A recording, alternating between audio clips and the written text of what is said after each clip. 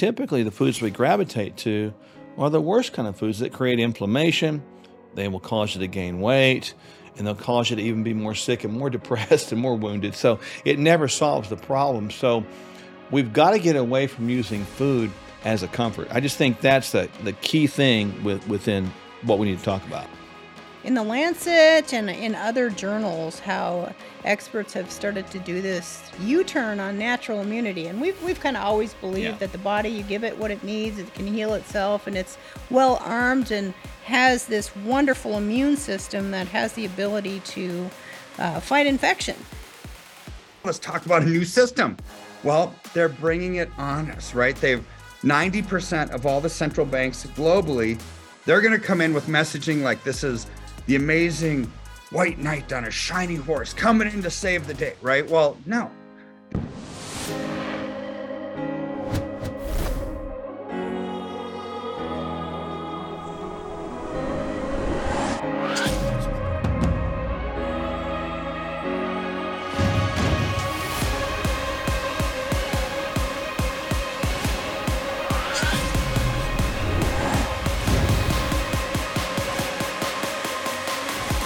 Understanding the relationship between food and emotion is a loaded gun. Oh, and it pulls the trigger many times too and destroys a lot of lives. Like, for example, we find people doing what's called comfort eating. We all know what that is. It's when you are looking for food to provide comfort for some wound or hurt that you're going through. And typically the foods we gravitate to are the worst kind of foods that create inflammation. They will cause you to gain weight, and they'll cause you to even be more sick and more depressed and more wounded. So it never solves the problem. So we've got to get away from using food as a comfort. I just think that's the key thing within what we need to talk about. We've talked about this little story with little Johnny for a long time, and it is all around events and emotion. Can you talk about that little story? Yeah, little Johnny, he seems to get the brunt of all the jokes these days, doesn't he? You know, little Johnny. Little Johnny. Poor little guy. Let's make little Johnny in this case 4 years old. So little Johnny gets on his bicycle and he's learning how to ride a bike. You know, he's got his training wheels off and he falls down one day and gets this boo-boo on his knee. Boo-boo, for those of you that don't know what that is, that would be like significant road rash. Mom comes along and says, "Oh, little Johnny, let me give that boo-boo a little kiss and let's go get you an ice cream because that's going to make you feel better." Of course, little Johnny goes and gets the ice cream. He feels a little bit better.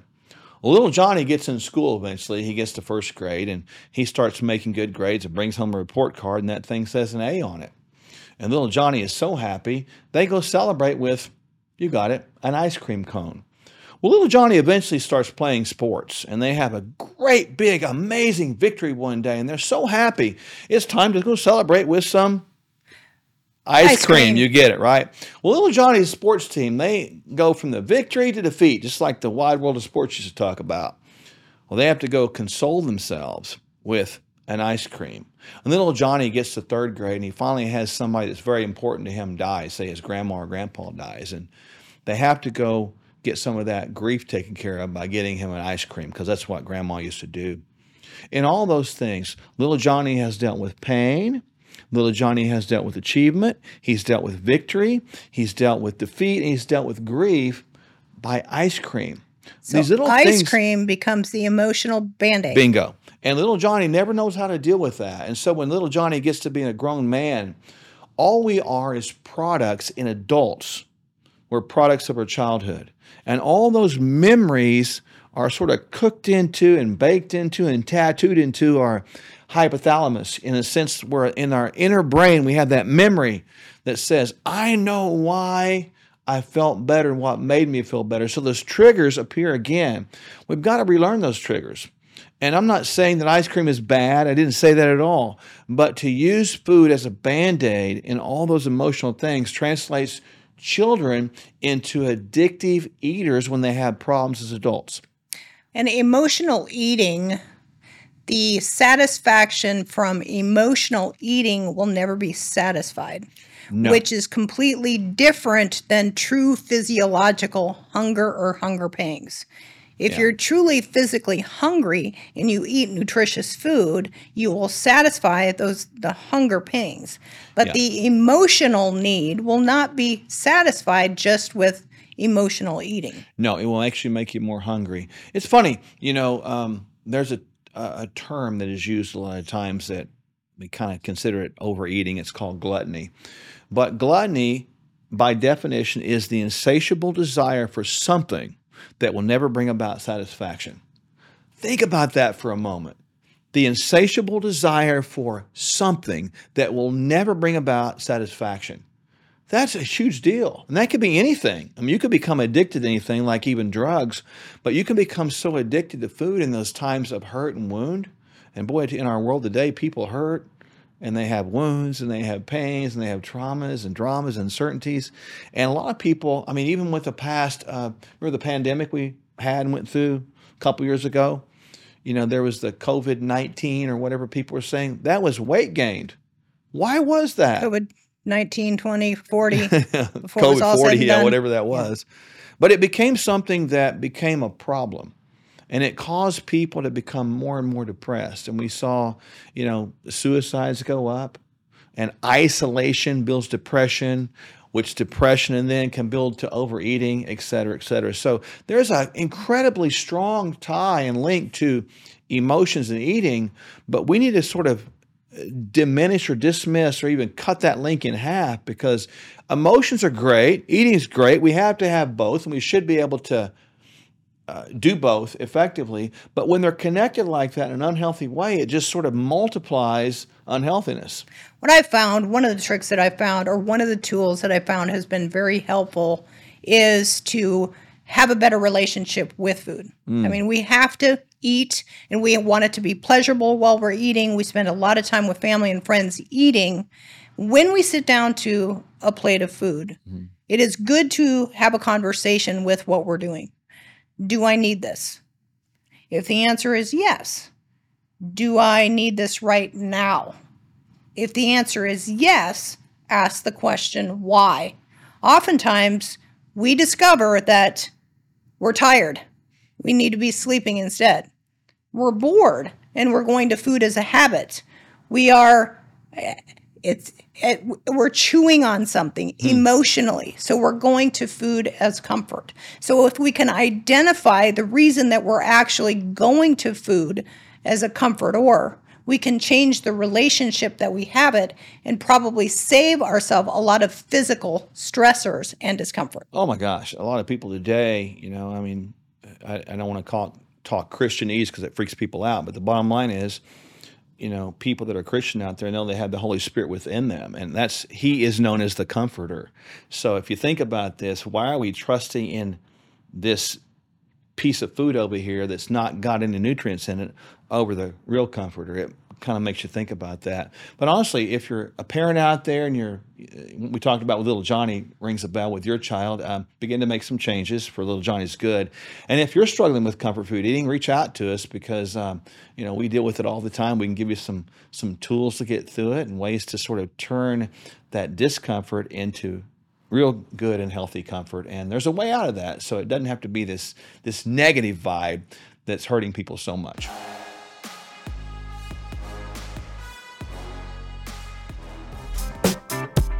And when you navigate through these economies with people, here's what happens. We want to hold their hand through it, let them know when it's time to buy, sell, reallocate, get out of Dodge. Because a lot of times when you're struck with fear does two things. Number one, it can paralyze, and people just put their head in the sand and say, I'm just going to forget about it and hopefully it gets better. Or it causes you to make a wrong decision. And this is why we are here, is to help people navigate through the political quagmire nonsense that's going on, the economic malaise, and the absolute collapse that we're seeing. And when our freedoms are eroding, our political freedoms, our economic freedoms, our personal freedoms, our religious freedoms, our health freedoms, they're all tied together. But you know what doesn't need to erode with that? Our finances. KirkElliottPhD.com/Sherwood. Hey friends, You already know the answer to this, but we'll ask you anyway. If you stay away from your favorite junk food for a month and then go back to supersizing it, will your health improve? Well, that's the thing about change. To change, we have to be as consistent as possible. And when we go back to an old habit, it's not the end of the world. We just get back at the new habit. Before you know it, real transformation is evident to you and others. That's why we offer a bunch of helpful bonuses when you subscribe to Kingdom Fuel. Kingdom Fuel is our complete nutritional meal shake. It's the simple start to a transformed life, and we'll auto ship every month so you don't run out. You'll receive 2 free shaker cups, free access to our video courses, and a monthly call with us filled with practical inspiration. Just see the link below or on your screen and subscribe today.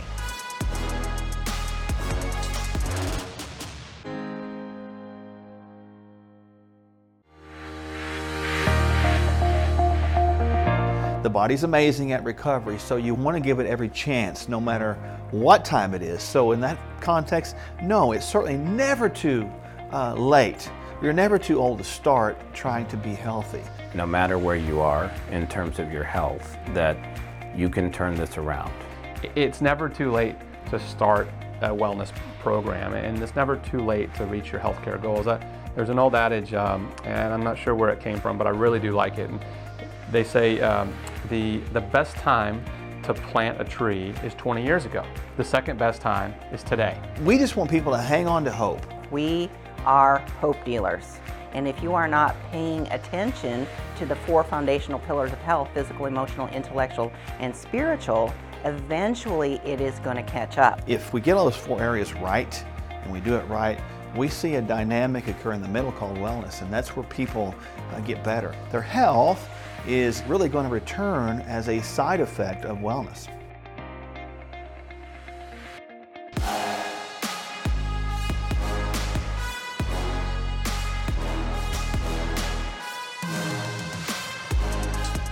I've been reading in the Lancet and in other journals how experts have started to do this U-turn on natural immunity. And we've kind of always believed that the body, you give it what it needs, it can heal itself, and it's well armed and has this wonderful immune system that has the ability to fight infection.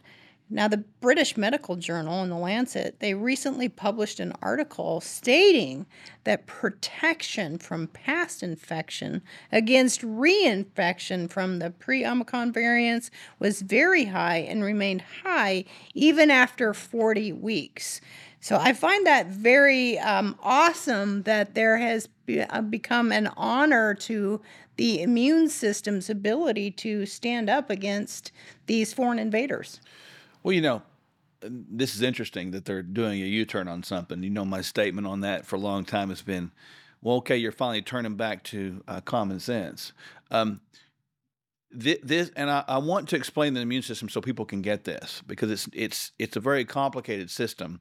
But if you take what I'm saying as a story, and it'll make sense, right? So God made the world and everything in it to be inhabited by man, woman, humans. And so everything in the world is created by the hand of God, including viruses, all of them. So we can't say that mankind created something, because mankind can't create, because you're using the created thing to create from. Okay, so our immune system is really this intricate, detailed military of Army, Navy, Air Force, Marines, Coast Guard, Space Force, internal, covert, overt operations, and even its ability to sense intruders, like border security. Side note, greatest border security we should have is right here in our mouth. You know, what you put in it, by the way. Either help your immune system or you hurt it by what you allow across the border. But our immune system is so cool that its ability to see something that it hasn't seen before and adjust to it. And here's what they're talking about, the adjustment to it. Our immune system has a memory. In other words, this has been shown, with SARS-CoV-1 back in 2003. We didn't have the media push around this, and vaccine push around that one for a lot of different reasons. But they were able to show people that had a SARS-CoV-1 antibody that exposed the brave souls to the SARS-CoV-2 antibody, or SARS-CoV-2 virus, what we're talking about here. And they found that they were able to adapt and create antibodies to that based upon the similarities of SARS-CoV-1 and SARS-CoV-2.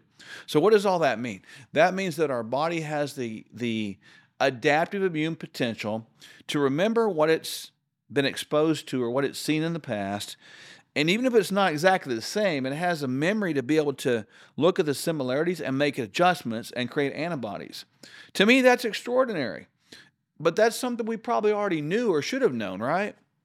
Well, I think we have learned that through all of the time with science and medicine. And thank the good Lord that we have come as far as we have with science and with medicine, that we have the ability to understand the body's capabilities. Yeah, and I think that's where our shortcoming is. I mean, you and I have talked about this many times. We are not anti-vax people. We don't look at vaccines as bad, nor do we think the science thought process in trying to create them was bad. Now, if something becomes all about money and less about people, that's always going to be bad. That's a totally different story. Totally. But what happens is what we're trying to do with vaccines is you're trying to create this entry point of these things that we just talked about that the body hasn't seen before, and try to initiate the body to create the antibody to that, right? And so that's fascinating to me. Is why, if the system works right, like it should, the body should be able to adapt absent those things. It should be. Now, again, why are our bodies not adapting like they should be? Well, that's that's one of the things that you alluded to is border security. Totally. If we're not taking care of what we take across the border, meaning put in our mouth, which goes into our system and it's seen by our immune system, if it doesn't provide the nutrients, the phytonutrients, phytochemicals, the fiber that feeds the gut microbiome and keeps it in a healthy balance, how is the immune system ever really supposed to stand a chance to fight? Well, it's not. But I appreciate what the Lancet and the British Journal of Medicine are saying there, that maybe we've underestimated the ability of the natural immune system to adapt appropriately.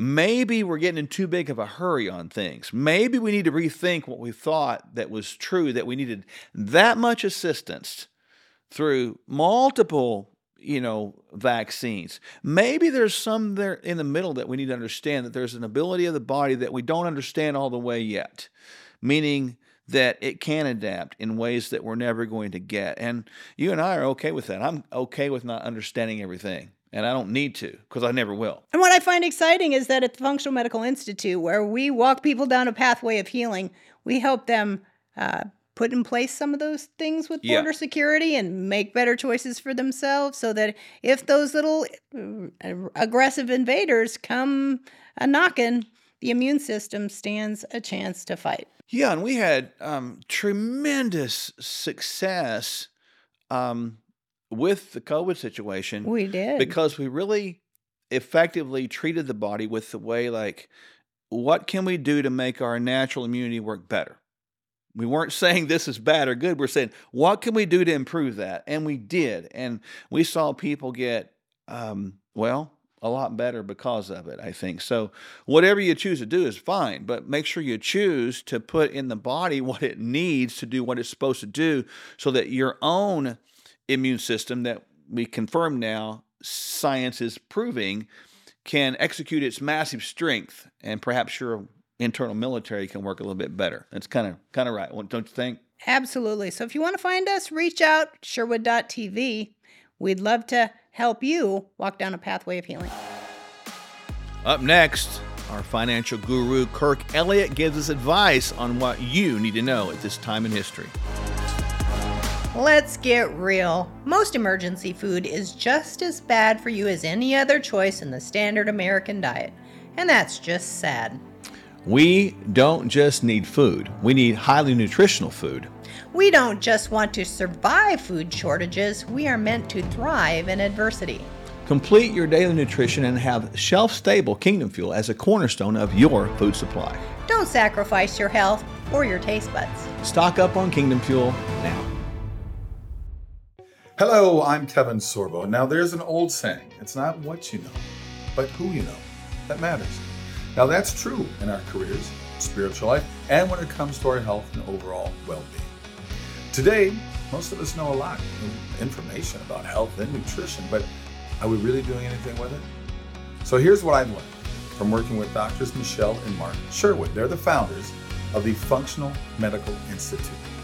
You need a wellness plan that's customized based on your unique needs. Now remember, real change can only happen when you address the whole person. That is exactly what Mark and Michelle do, and why they are people you should know.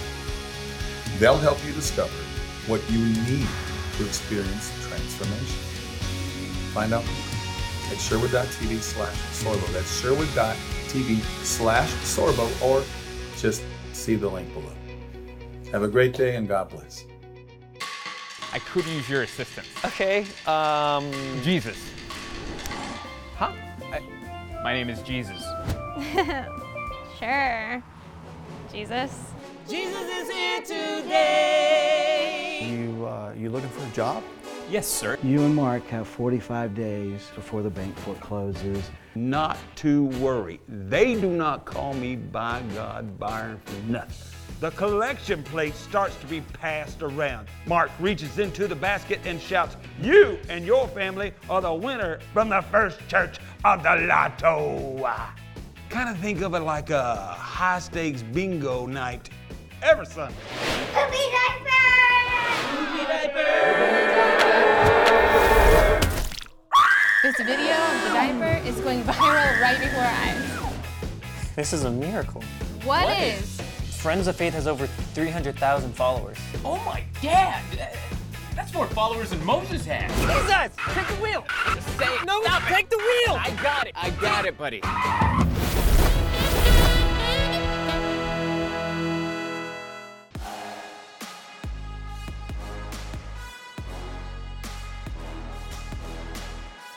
Hey, Mark, it's great to be with you again. And we've all been talking about the globalists and their plans for a big global reset and what that means for a long time now. Well, starting on January 16th, for 1 week, they were all meeting the G7, the G20, the IMF, the World Economic Forum. All the big globalist policy leaders globally were meeting in Davos, Switzerland, like they do every single year. They had this confab, right? So what were they talking about, right? Well, before they even met, their notes came out, the outline. This is what we're going to talk about to all you people that are here, right? All the globalists, and we've got Republicans and Democrats and politicians there. They're all meeting. And what are they talking about? What did they talk about, right? So according to the World Economic Forum website, these are the topics. And again, like I've said before, words have meaning, right? So let's listen to these words. They're bullet points. They're going to address the current energy and food crisis in the context of a new system for energy, climate, and nature. They're going to address the current high inflation, low growth, high debt economy in the context of a new system for investment, trade, and infrastructure. Address the current industry headwinds in the context of a new system for harnessing frontier technologies for private sector innovation and resilience. They're going to address the current social vulnerabilities in the context of a new system for work, skills, and care. And they're going to address the current geopolitical risk in the context of a new system for dialogue and cooperation in a multipolar world. It's like, what's all this talk about a new system? Well, they're bringing it on us, right? 90% of all the central banks globally are now starting to issue going down the path of a central bank digital currency. Now, they're going to come in with messaging like this is the amazing white knight on a shiny horse coming in to save the day, right? Well, no, this is not what it's about. All that a central bank digital currency is cryptocurrency. It's a digital version of the paper money that they already print. However, so they can print just as many dollars as they want, right? Or as many yen or as many euro as they want. They can issue as many digital version of that currency as well, because there's no tangible backing behind it. So it's going to do nothing to address the inflationary pressures. But here's the deal, Mark. For, the old saying, never let a good crisis go to waste. Okay, Nobody would want a system where your digital social profile, what you spend money on, what your religion is, who you donate to, what church you give to, what political party you give to, how you spend your money, have you been vaxxed or not vaxxed, right? All of this is part of our digital social profile.